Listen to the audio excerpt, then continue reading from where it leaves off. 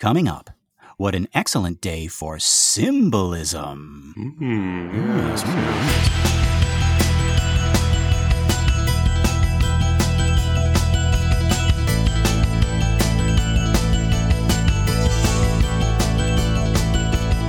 Well, howdy folks, and welcome to Minute 28 of the Exorcist Minute, a show where we endeavor to examine, extrapolate, and excavate the Exorcist minute by terrifying minute. My name is Lester Ryan Clark. And I'm Keenan Diaz. And we'll be your holy guides on this journey through what some have called the scariest movie of all time. All right, so our minute begins outside the McNeil home as dead leaves blow away in an autumn breeze. And it ends with Chris saying, "You're kidding me." And I wanted to point out that this is the first time we've seen the house from the front. Does that sound right to you? Yeah, actually it does. I don't remember seeing the house from this angle in any of the other shots. Yeah, we've just seen the house from the other side, from the river, as if we're a spirit going into the windows, or we can get a glimpse of the stairs that have become famous later. Right. And this is a particularly low angle that we're looking at the house. The house kind of looms in front of us, right? Looks spooky to me. Very, very spooky with those leaves blowing in the wind. Oof. Mm-hmm.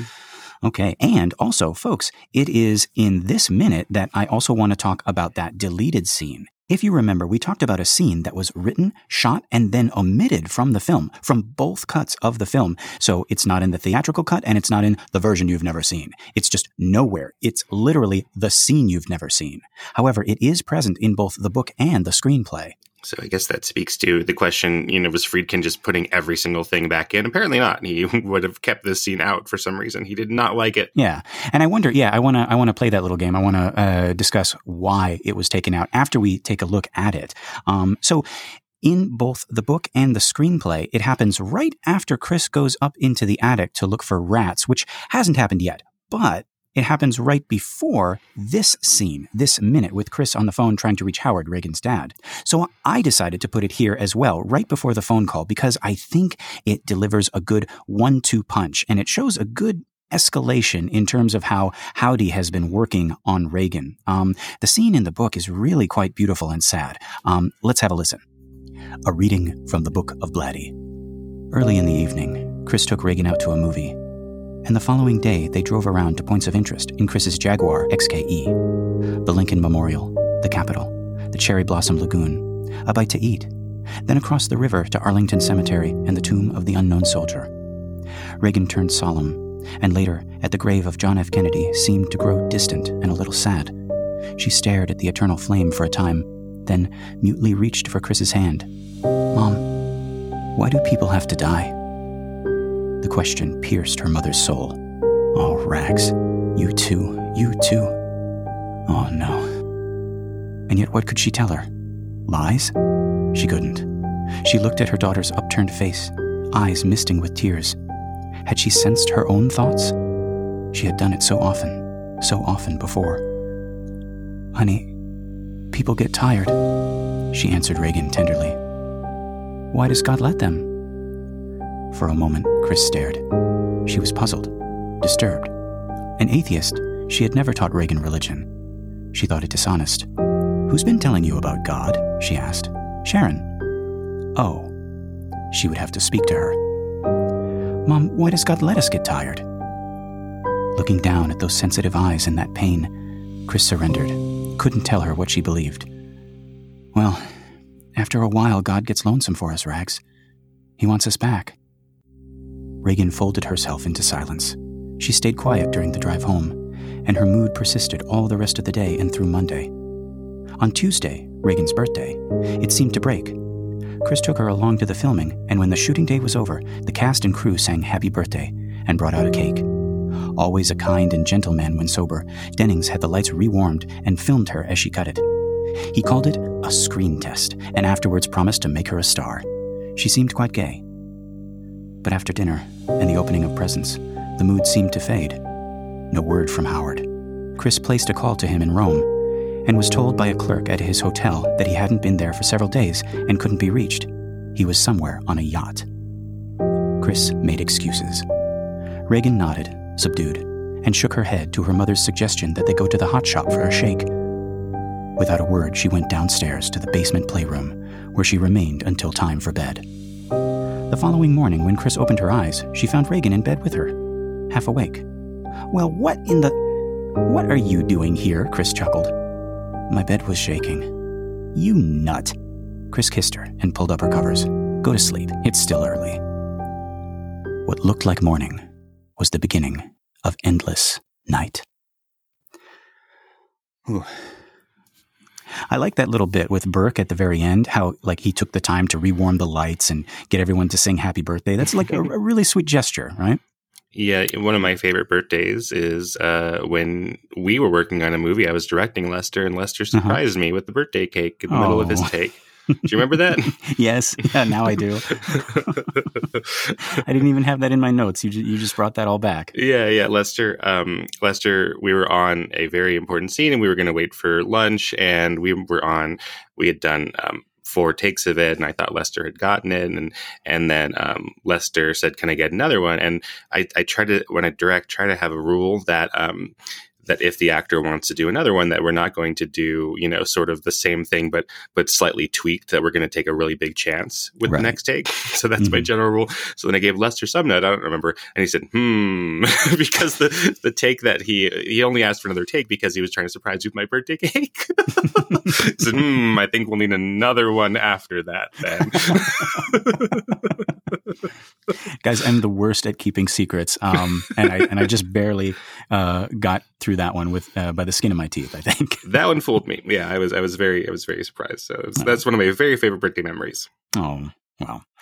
But yeah, and I love it here. I love the way that that's portrayed here, right? This is, like I said, a really sweet gesture, and I'm glad we were able to read it on the show because things are quickly going to get darker and more lonely for Reagan. And just that little bit of communion with her mother, with Burke, and that little, screen test, right, is a light in that darkness. It's like when you're driving out of town and you pass that last little outpost, that last little gas station, this little island of light, and you watch it go in your rearview mirror, and you're like, and then it's gone, and you realize you have left the edge, right?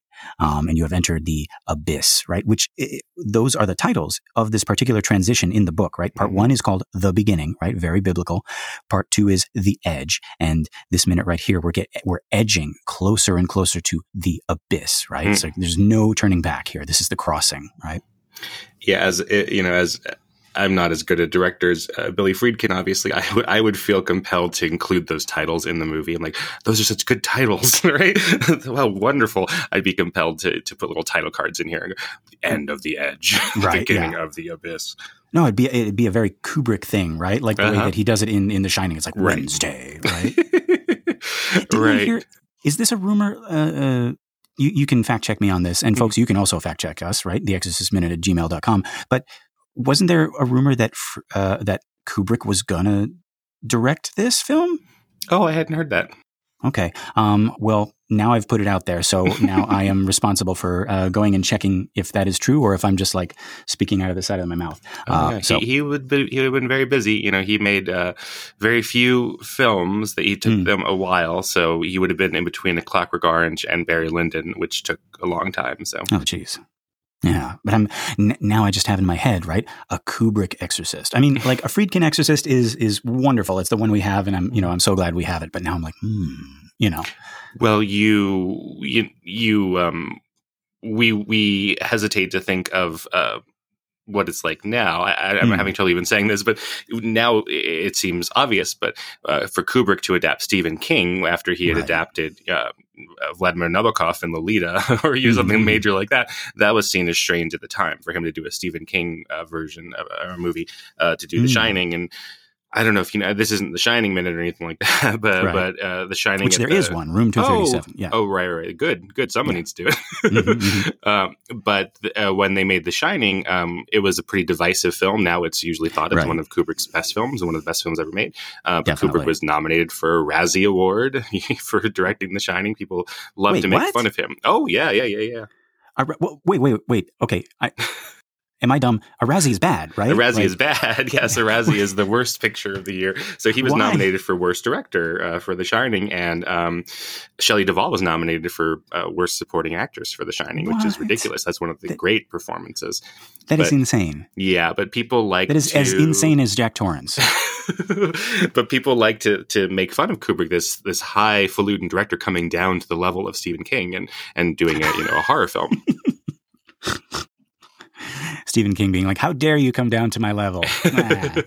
Yeah, you're right. Even King didn't like The Shining, and still didn't like The Shining, right? But Hitchcock, when he would adapt novels, he would not adapt great novels. He would adapt middling novels, and at the time that was seen as kind of, what's the word? He wasn't doing the prestige adaptations. He was doing the genre adaptations, and at the time that was seen as lesser than, say, William Wyler, who was directing at the same time. And now we see his adaptations as being better than most of the books that he was adapting.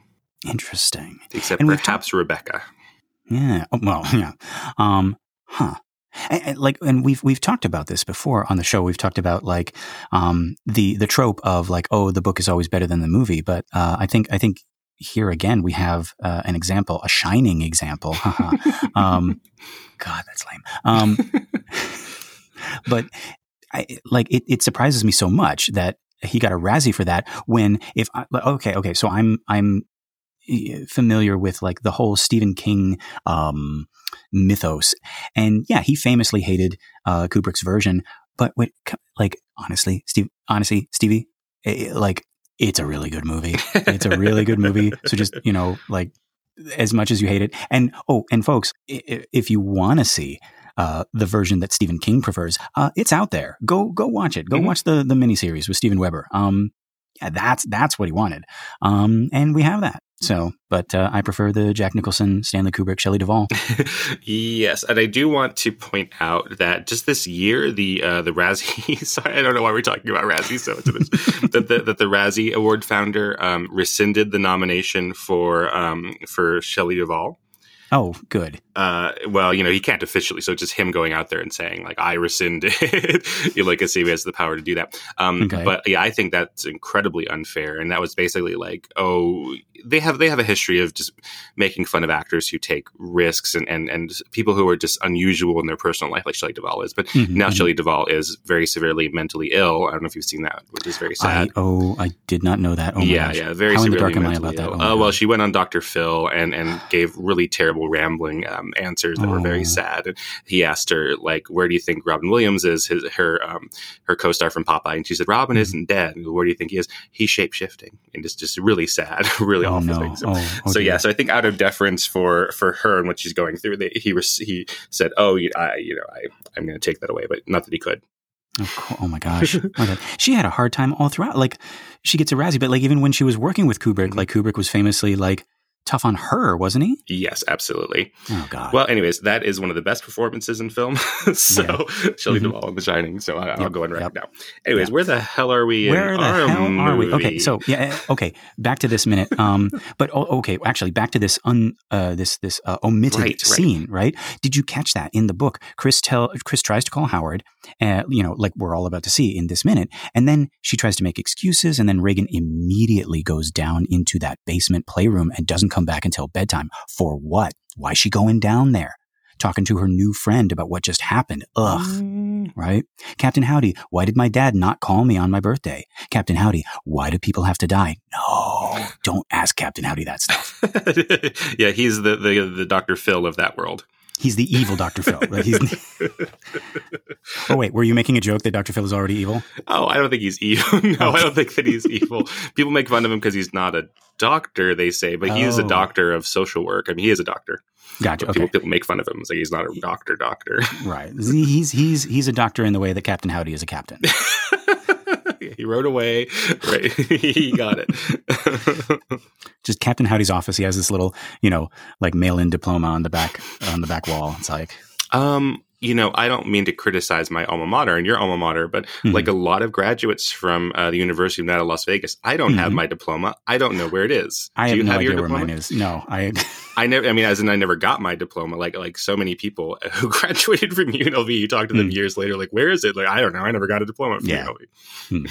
No, I mean, I'm recording now, so this is Thanksgiving weekend for just to date this episode. But I'm recording from my old family home where my folks still live, because came over for Thanksgiving dinner, and Keenan and his boyfriend came over, and it was very lovely. It was very nice. But the diploma is probably in this house somewhere. Well, you're a step ahead of me. Mine is with Captain Howdy's diploma somewhere. And yes, just for anyone, I will defend Dr. Phil. He has a doctorate. He is doctor. Okay, so just because he's not a medical doctor or a psychiatrist, he is a doctor. Yes. Okay. But let's take a look at this actual minute. Now, in the film, both the theatrical cut and the version you've never seen, this scene immediately follows the one that we just watched, which ends with Kara saying, "I think I've lost my faith, Tom."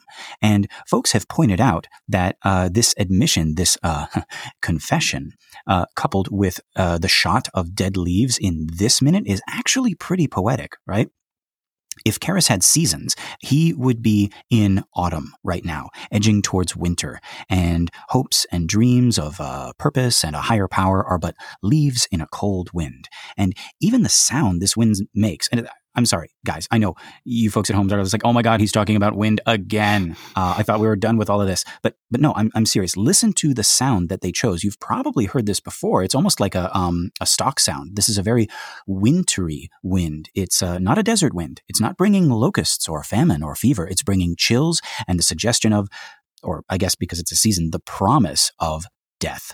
Will there be a spring? We don't know. We never know. That's the scary part. Seasons are big and people are small. We can only see a few feet ahead of us, and that can be a good thing or it can be a bad thing. The way Blatty is telling us, that the change is happening. What looked like morning was the beginning of endless night. Now, from there, we get an abrupt cut to Chris saying, "Hello?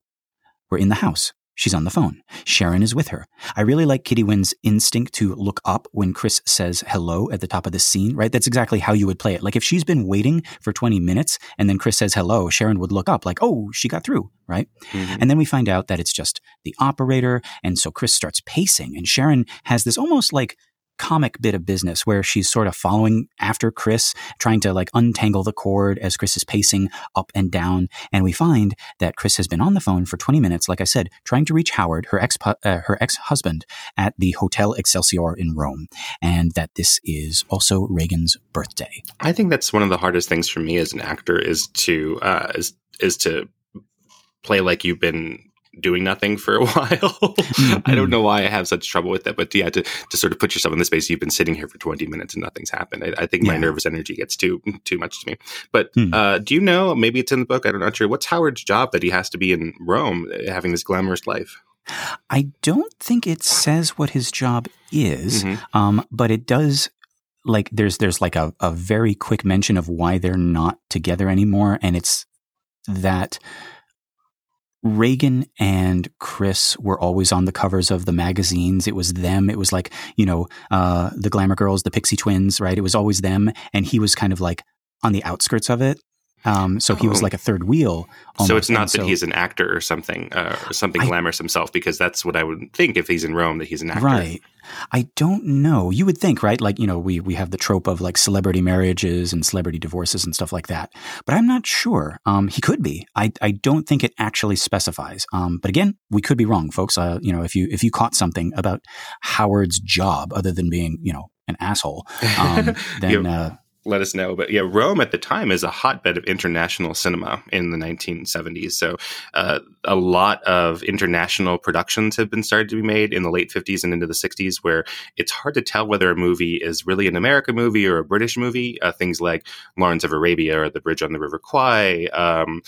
So that's because the movies are half financed by American studios and half financed by British studios. And a lot of them end up shooting in Rome at this movie studio called Cinecittà, which was the best movie studio in the world at that time.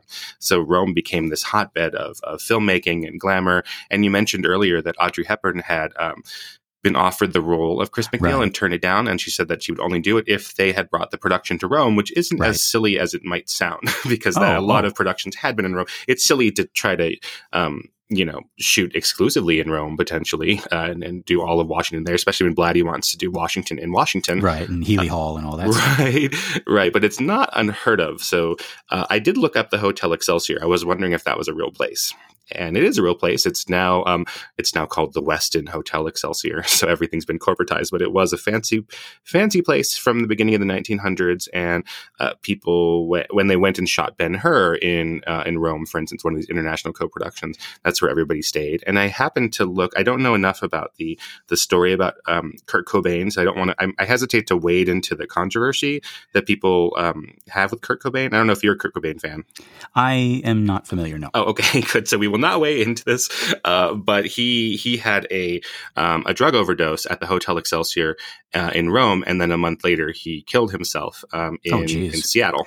So Courtney Love, his wife, said that he had tried to kill himself in the Hotel Excelsior and failed, but that's controversial. People, some Cobain fans do not like Courtney Love and take everything that she says.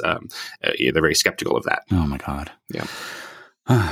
And that's how it is, folks. When you're in the public eye, when you're in the limelight, like everything you do, all of your dirty laundry, all of your very human problems and your very human issues get blown up and dissected by the rest of the world. Oof. Right. And I did think that sort of speaks to the the cachet that we're trying to portray here. Not that, I mean, Kurt Cobain was there much later than The Exorcist, but the idea that Howard is not only in Rome, he's at a specific place with a story to it. Yeah. So he's somewhat of a big deal. We just don't know how. Mm-hmm. Yeah. Interesting.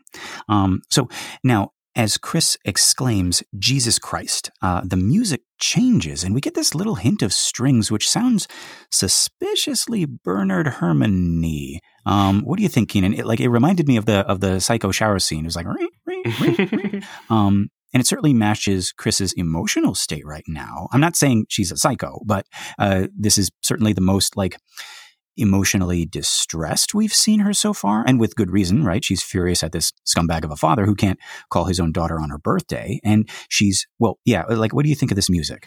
I agree with you. It is the most agitated we've seen her. The music is, I think, a little more subtle than you're talking about. I went and listened to it. I have a Blu-ray rip, and then I also went to the Amazon and listened to it there. It's more obvious in the mix on the Amazon one, so I think that's just a matter of the mixes. But okay, yeah, and I'm listening with headphones, so it's probably I don't know why. I don't know why that is, but it is more obvious there. But I was thinking that this is the first piece of music we've seen from the film. So we've had Polymorphia and we've had Tubular Bells, right? Right. So when I first started looking at this movie with you in detail, I was like, oh, how strange that the film's composer, Jack Nitzsche, didn't get an Oscar nomination because the music is so strong. And then it turns out significant parts of it, the things that we remember as the Exorcist music, are existing pieces of music, which makes sense. But Jack Nitzsche is actually a major composer. He will go on to compose One Flew Over the Cuckoo's Nest and Stand By Me. And up until his time in film, he was sort of Phil Spector's right-hand man in building the wall of sound, which revolutionized rock music in the 1960s and 70s. Okay. So he was a major person kind of in the engineering space before he became a composer in his own right. So it's not like Friedkin and the other people didn't go with Bernard Herrmann and then decide just to use existing pieces and then not have a major composer, someone in that department. They actually did get a really big guy at the time. Okay, folks, there is a composer behind all of this, even though like Polymorphia and Tubular Bells, we know, they came from other places. Yeah, which again surprised me because I know them as the Exorcist score, right? The Exorcist theme, right? And so does, I'm sure, so does 90% of the, of everybody. You see on those little Halloween CDs or on Halloween playlists and stuff like that on YouTube. Oh, I had to Google mid-show. I'm sorry. I normally don't do this, but I was trying to remember what Jack Nitzsche won his Oscar for. And it's for co-writing Up Where We Belong from what's that movie called? An Officer and a Gentleman? An Officer and a Gentleman. Ah, do you know that song? Love lifts us up where we belong. Oh, I know that song, yes. Yeah. So he wrote that and won the Oscar for that one. Oh, wow. Very cool. Yeah, so he's a big deal. Okay, well, very, very big deal. So he probably did this little thing with the strings right here. I think so. I couldn't find any other I'm skeptical now after learning that the other pieces are not original. Yeah. Right. So, but I believe this is Jack Nietzsche. Okay. And it's interesting because, like I mentioned, it reminds me a little bit of Psycho, but it's almost like it's not like that. It's not like in your face, like, rah, rah, rah, it's more almost like mocking. It's like, it's like almost like laughter in the tone of Psycho, at like maybe at what's going on. But yeah, certainly the most emotionally distressed we've seen Chris so far, right? Right. Oh, and also, yeah, she's framed by this roaring fire in the background. This fire, which I think actually serves two purposes, maybe three. I love the double duty or the triple duty that this fire is doing. So now, the whole time we've been moving, as Chris and Sharon pace back and forth, the camera is retreating from them, backing out of this scene, through the open door. Hey, the door is open, out of the bedroom and into the hall. And I like how we've established the geography of this upstairs area pretty well by now, right? This is the same hallway from earlier when we first meet Chris. She gets out of bed to investigate those noises. So that's her bedroom. We know that's her bedroom. And as the camera shifts, we see that we're looking at a wall of the bedroom that we haven't seen before, dominated by this huge fireplace. And we see in that fireplace is a roaring fire, which makes me wonder, how cold is that house right now that we need a fire like that, right? And now, you may have also noticed right above the fire on the mantle, in fact, we see it before we see the fire, is a photo. Very much like the one on Chris's bedside table. It is another photo of Reagan. And I can't help but see this as a visual hint. Reagan is hanging, suspended over flames. Just like the images in the downstairs playroom of the witch enticing the children into her candy house, or the big bad wolf who's already disguised as grandma.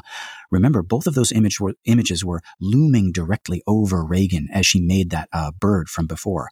And now we have Reagan suspended over flames. One more hint that she is in danger. And that's one of those things now that you've pointed out to me specifically, I will not be able to not see that when I watch the movie. And also, if you look at this photo, it's kind of hard to see. It's very far away and it's a little blurry, right? Even if you zoom, like I'm zooming with the in Amazon. I don't know if you can see it like a little bit better in the DVD or the Blu-ray, but I think the blurriness combined with the starkness of the grayscale makes it so that you can barely make out those features. The shadows make her face look thin and her eyes look sunken. And I'm almost tempted to think that this is like a prelude of what's to come. Like from far away, if you squint, it kind of looks like what she's going to look like. What she's going to look like. So much so that I noticed, folks, if you go back to look at the first edition cover, remember, it looks like it's like even in the same pose. Like it's kind of like, off to the side, kind of looking, with the head turned, giving this little side eye. Like it's almost like they're trying to recreate that image, right? Maybe that's going a little too far. I don't know. But like. Well, it's a very famous image, right? And so famous that my book has covered it up with a exclamation to see the movie. It's the most electrifying thing that will ever happen to you. I still can't get over that. That is such a that is a blasphemy. It's like anyway. So I really love this. This is a very visual minute. We had the leaves at the beginning, we have this fire, we have the photo, and I think this shot is doing something else as well. As we move from the bedroom to the hallway, our mind goes, "Oh yeah, I remember this hallway." And then we see the photo and we're like, "Oh yeah, Reagan." And then we think, "Wait, where's Reagan?" And because we remember the hallway, we suddenly realize where the camera is going before it gets there. And we're like, oh no.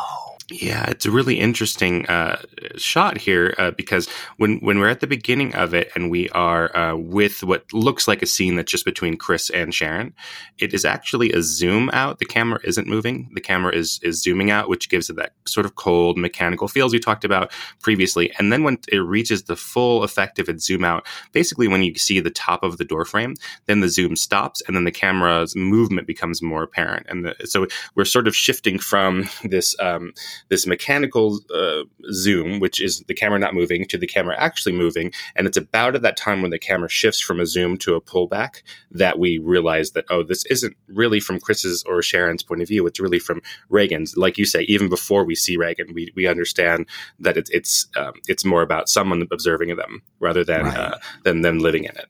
Yeah. And it's not, notice folks, I mean, another like just really subtle thing, right? If it is Regan, if we're to understand that this point of view is Regan, she's retreating. She's not going towards, she's moving away. Mm-hmm. Right.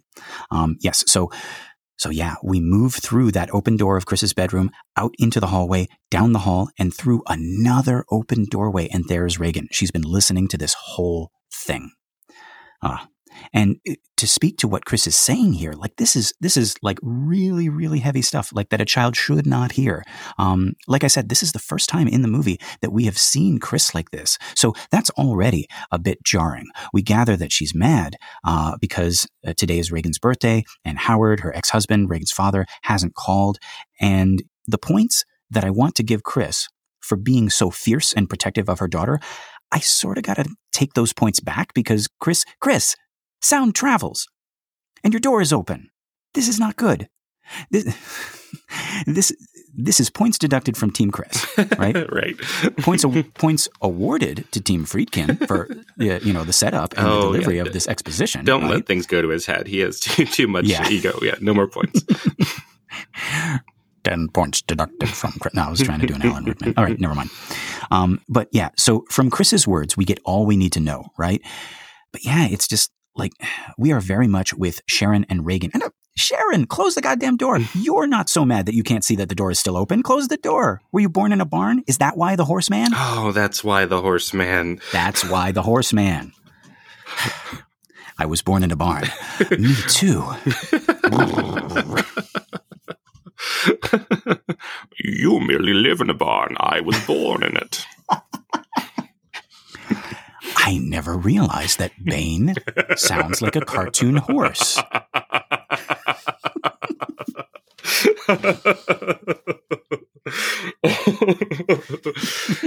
Oh, that must explain it. I'm not a huge fan of that movie, so maybe that's because he's a cartoon horse. I don't know. I don't remember too much of that movie, but I remember that voice and thinking like, now we have two people that we can barely understand.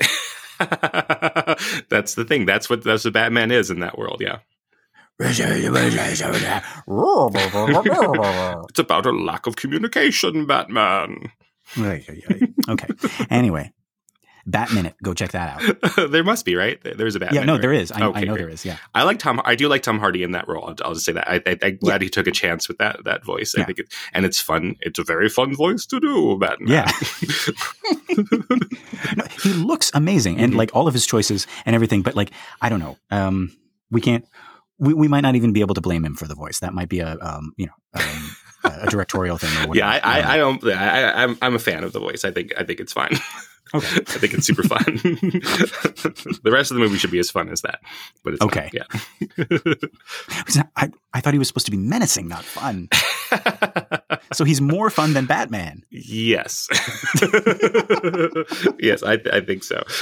It's a cuckoo bananas. Yeah, it's a cuckoo bananas movie because he's like, he puts, he throws Commissioner Gordon down a well at one point and then takes out Commissioner Gordon's speech where he's going to say something damning to Batman's legacy. Right. Do you remember this? And then he blows up the stadium and kills the mayor and kills the Pittsburgh Steelers. And then he says, "Hello, Gotham City. I am the man who has blown up your mayor. Now I have a note here, and you must totally believe me when I say where I got this from and what the note says." And it says, "Batman is a doo-doo head." And everyone's like, "Oh, Batman's a doo-doo head. This guy who blew up the mayor just said so." No one who blows up stadiums can be an evil man. Right up there with those people who speak German. Right, exactly. Yes. It's a deep cut, folks. I get it. I know you. I understand that joke. Okay, I understood that reference, right? Yes. Okay. Yes. Anyways, where are we?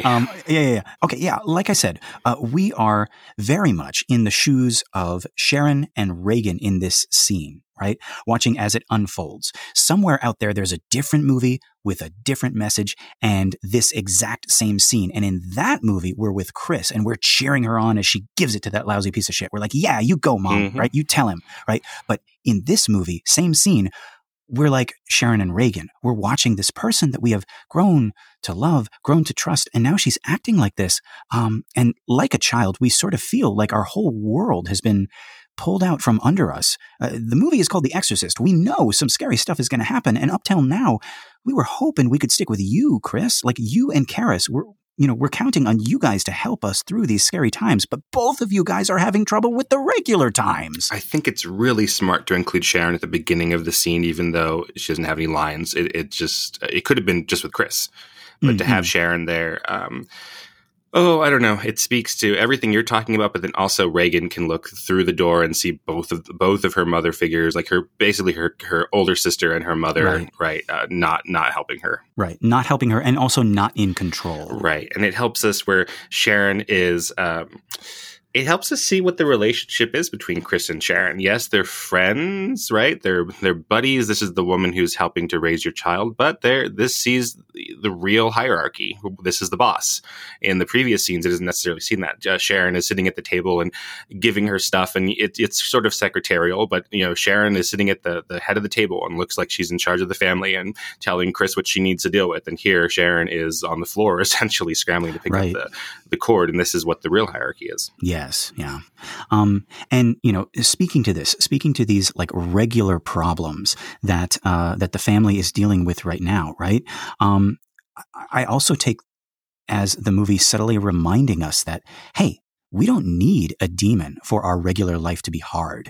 And I like that. The human drama is just as big, just as valid as the problem of a meddling demon. Much later, someone in the book remarks on all the evils of the world, and they say, enough of these, and we have no need of Satan to manage our wars. These we manage for ourselves. I'm not going to say who said that. You can probably guess. But I wanted to recite it here, because I think it speaks to the scene, and it also speaks to something I caught myself unconsciously trying to do in this scene. Keenan, I have a confession to make. Uh-oh. So this time around, watching it in this way that we do, watching this scene, I caught myself trying to blame it on Captain Howdy.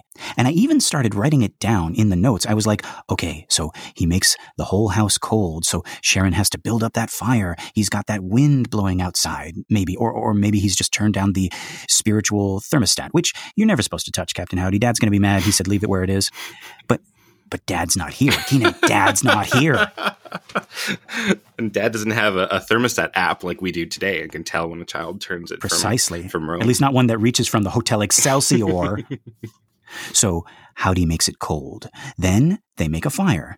Then Howdy maybe pushed something over, makes a picture frame fall. Chris goes to pick it up and it's a photo of Howard, or maybe it's a photo of Reagan looking sad. And Chris remembers that her scumbag ex-husband hasn't called and she gets mad. But damn it, it's stuffy in here now. Cher, open the window and open the door and give me the phone. I'm going to give that asshole a piece of my mind. And boom, there you go. Instant trouble in the McNeil house. Just add water and stir. Yeah, Captain Howdy would win at Survivor. He would go around picking all these fights and making everybody else upset. Absolutely, right? Just being very, very subtle, right? Like whispering in people's ears. It's like, but that's how it could have happened, as they say in the movie Clue with Madeline Kahn, who is indeed the goat. Mm-hmm. But how about this? How about this, Keenan? Captain Howdy had nothing to do with any of this. And this is just a sad slice of life, a sad slice of reality that our characters are burdened with. Well, that's sadder, of course, than the demon is in control of everything. That's even worse, right? And that speaks to something that we're definitely going to talk more about later once we get into more like demonic stuff. But I want to mention it here. The whole trope of the devil made me do it, right? The devil as a highly active antagonist who is moving chess pieces and making things happen supernaturally so that he can get what he wants, right?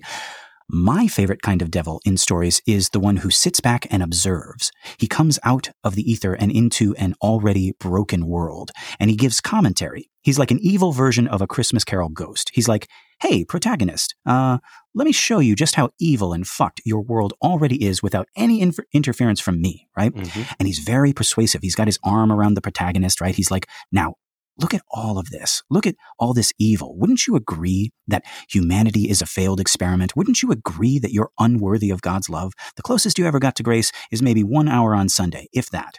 And then you're right back to being selfish, petty, mean, nasty brutes. I know about people. I know all about people. And I know all about you. And in those stories, in my favorite type of devil story, it's less him trying to deceive you and more him trying to like prove a point. He's like, Here's a bag of gold. Here's a magic cloak. Here's a fiddle, whatever. Now, go out and prove me wrong. Show me you won't abuse this. Show me that mankind is good. You won't be able to. I know that Dad is wrong about you. Oh, there's that dad again. But where is he? Yeah. Where is he, right? He's not at the hotel. He's not at the hotel. He's absent too, right? I do like Dr. Faustus, which is the Kit Marlowe version of the Faust story. So we've fallen into the Marlowe trap. I'm going to have to find different music for that. But in that version, which is a little bit distinct from the German version, Faustus rather gets everything that he asks for very early on, and the rest of the play is just him refusing to believe in the powers he has, essentially, and trying to prove it to himself, and as an extension of him trying to, or refusing rather to believe that God is existing. So he gets all the smarts in the universe. He gets Helen of Troy. He gets all of that. And he's really just sort of malaised about the whole thing. And Mephistopheles just has to come in and be like, I've given you everything. Don't you see what, you just will not accept what's in front of you, that magic is real and therefore God is real, and that you have a soul. You don't want any of that. See, I like that. I really like that old fashioned devil, like commenting on, Faust's already like flawed nature, right? It's like, you have problems. I can see you have problems. Mm-hmm. Like these are your problems. I'm laying these problems out. Like, don't you see? It's not me. Like you already have work to do. Like before I even came to, corrupt you. Right. Like in the Old Testament, Satan acts more like a heavenly prosecuting attorney rather than an enemy of God, right? He's a member of God's court. He's like, Your Honor, this man is unworthy of you because XYZ. And he lays out all the sins before God. And we do nowadays sometimes call him the accuser, but we now think of it as like malevolent when it was actually more like a function, like a job.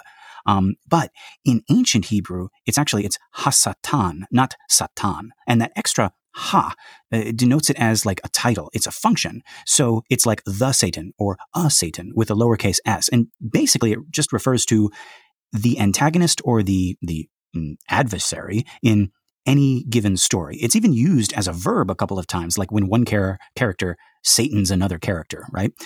Jesus says to Peter, that one time he's like, "Get behind me, Satan," when Peter is blocking Jesus' way. Yeah, that's one of the strange things in the Bible that has not made sense. Right. And because we're so far like removed from it, we don't understand like the translation subtleties. We make it up for ourselves and we interpret it as like, Satan entered Peter and tried to thwart Jesus. But no, Peter was just being a Satan to Jesus in that moment. A more accurate translation would be like if Jesus said like, "Oh, get behind me, you Satan," or like, "Stop being such a Satan right now." Oh, wow. That's very interesting. I didn't know any of that stuff. I guess it's a little like in Arabic jihad. In the West, we're like, "Oh gosh, jihad, that's the fight against the West, essentially." That's what jihad is. And jihad just means struggle, and sometimes you jihad with yourself. Yes. So that's the biggest jihad for most Muslims is the struggle with yourself. With yourself, right? Like you're having these maybe just with your life or with your faith or just the struggle, the jihad to be a good person. Right. Yeah. Mm-hmm. Yeah. And, like as times went on, the idea of Satan with a lowercase s, right? Prosecuting attorney Satan, right? Heavenly Satan with a dirty job. I think naturally developed into Satan being almost this other godlike being in direct opposition to God. And now he's the author of evil rather than the accuser of it, right? And like we mentioned before, like Zoroastrianism, where there's like one good God and one bad God, that may have had a hand in like shaping our modern day Satan with a capital S. Mm-hmm. But I also think that for us humans, the idea of a source of all the badness, an author of evil that is not us, is so attractive, is so tempting that it's easier for us just to say, "Oh, it's the devil's fault," right? The devil made me do it. If not for the devil, I would not have sinned, which is exactly what I was trying to do with this scene. I was trying to blame it all on Captain Howdy, and exactly what my favorite type of devil in stories would like laugh at. He would scoff at that. That's interesting, right? So I think it's hard for us to wrap our head around what God says, essentially, is that he has created everything. And with that, by extension, must be evil as well as good. He is the source of infinite good. I think that's easy for us to understand. then we have trouble grappling with this question of, as the Catholics call it, original sin, right? That God has created in us inherently evil or badness or incompleteness, and why would that be? So to personify it, that just makes so much more sense. It's so easy. Right. It's so much more linear. It's so much more streamlined. Right. Like I can get behind that. I can get behind that. There's like a bad guy with horns and a tail, making me late for work and making my soccer game lose, and and causing me to take that extra drink or eat that extra donut or whatever. And he's like almost like you're right. So you're sort of blowing my mind. I'm just sort of repeating what you've been saying. So the way we think of him is he's almost as powerful as God, which is not biblical. That's not anywhere. There's no God but God, and he's the ultimate. So in our extra biblical, when I say mythology, don't take that wrong if you're listening, but like in the extra biblical ideas that we've evolved, right? He is Satan's the Joker to Satan's Batman, right? He is as strong as God, sometimes even stronger, which doesn't really jive with the theology. Right. There's, and again, at the risk of running long, but I love this stuff. Have you heard of the philosophical conundrum, the problem of evil? I believe so. I've heard it more in Judaism, where they have a harder time explaining it. I believe, if we're talking about the same problem. Yeah.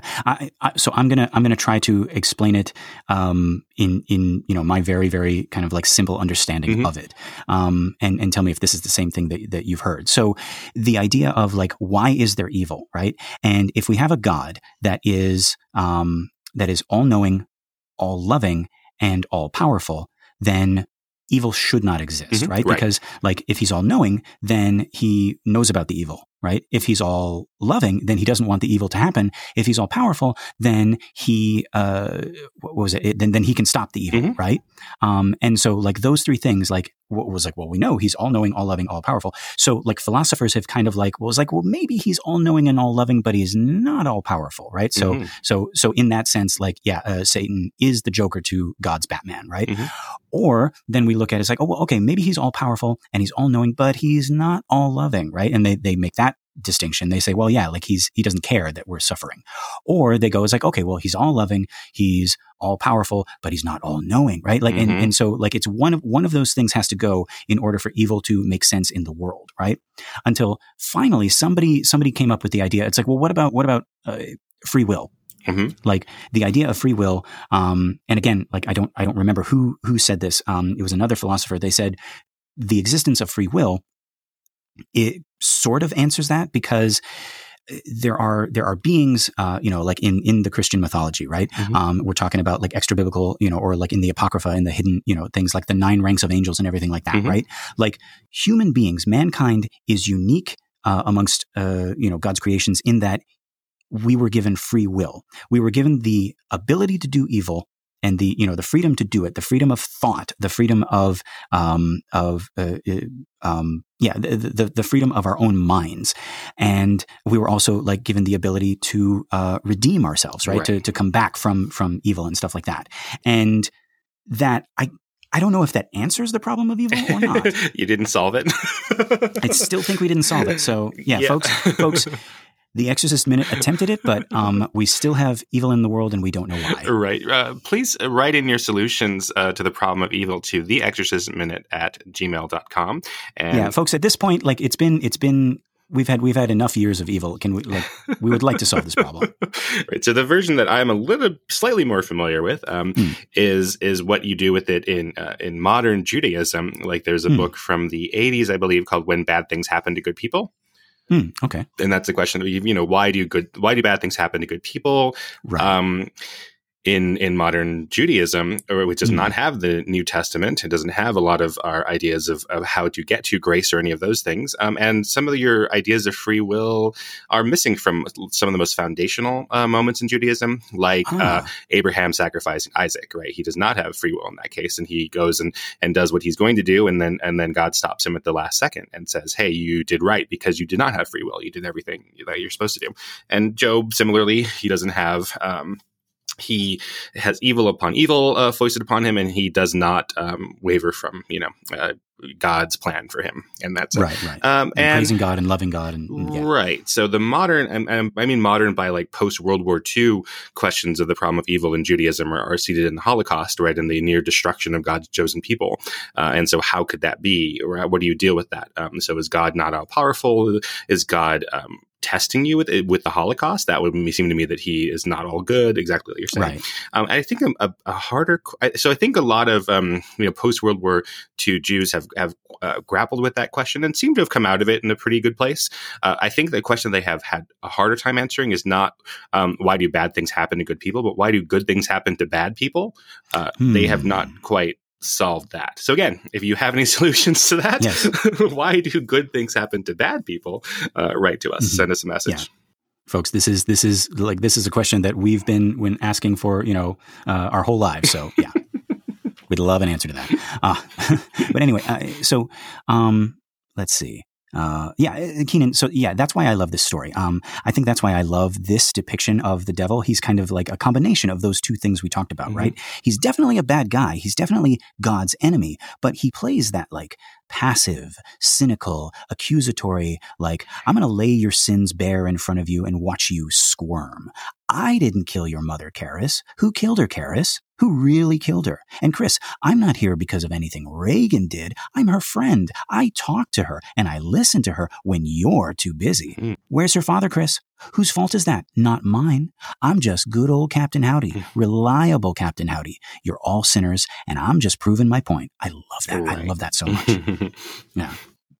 So anyway, back to this minute. So Reagan overheard this, and we follow her as she walks despondently over to her own bed. And we can see most prominently in this shot a diorama of photos. Looks like we got Chris and her father in the far right, like they're holding each other. And then what must be Howard in the strangest photo I've ever seen. It looks like it was meant to be one of those like glamour shots or something like that. But like the face this guy is making in this photo, even with the blurriness of the film, it looks like he just got hit with a tennis ball from the other photo. And his eyes, right? What do you do to his eyes? What the heck is it? Like, yeah, like again, those sunken eyes, like there's no eyes in there, right?